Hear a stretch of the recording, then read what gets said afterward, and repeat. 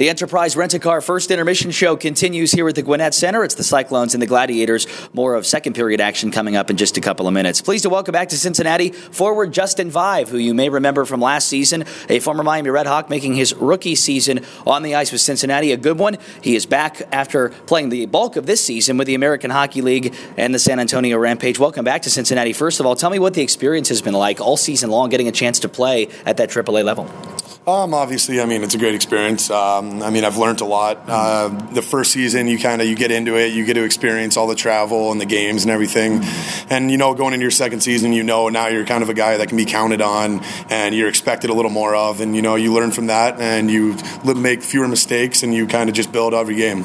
As you look at this season, are there things that you're doing differently as opposed to maybe some of the stuff you were doing and trying and maybe learning from last season?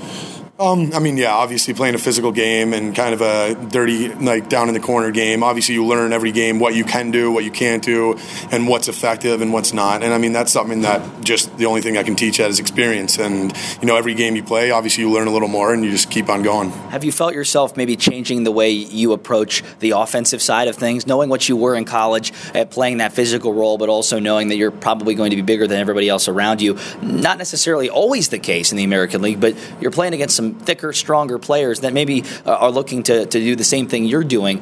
Has your game plan changed a bit? I try not to, but obviously it does sometimes. You know who you're going up against and you know who you're playing. And obviously, like you said, there's older, stronger guys. And sometimes, you don't have that size or strength advantage. So you kind of got to use other things, speed or whatever that is. And that's something that you do learn every game. And you just try to add that to your game throughout the season. Coming back to Cincinnati, a team that you're very familiar with, a lot of same faces, even the ones that you played in the American League with, like O'Hanley and even Garrett Wilson, you knew from last season. But this year, coming back into a locker room that is doing so well all season long, they have been excelling, and you get a chance to maybe put that team over the hump going down this final stretch of the regular year. That's got to be exciting for you. Yeah, obviously in my young pro career, I haven't had the chance to play in the playoffs, and this is a team that's playoff bound, and definitely even looking for a conference championship. And obviously any team that can win something like that, it's a special team. And obviously being here 2 days, you can kind of see the chemistry and just the friendship that everybody has in this room, and it's definitely something special to come down and be a part of. A little different than pro game, but college hockey is going into their postseason right now. Obviously a Miami Red Hawks alum yourself, as well as myself, looking at what they're doing after getting to the Joe. Certainly an exciting opportunity for them, but I know they're hoping that they can get through this conference championship and then set their sights on another national championship. Do you keep tabs on them this season?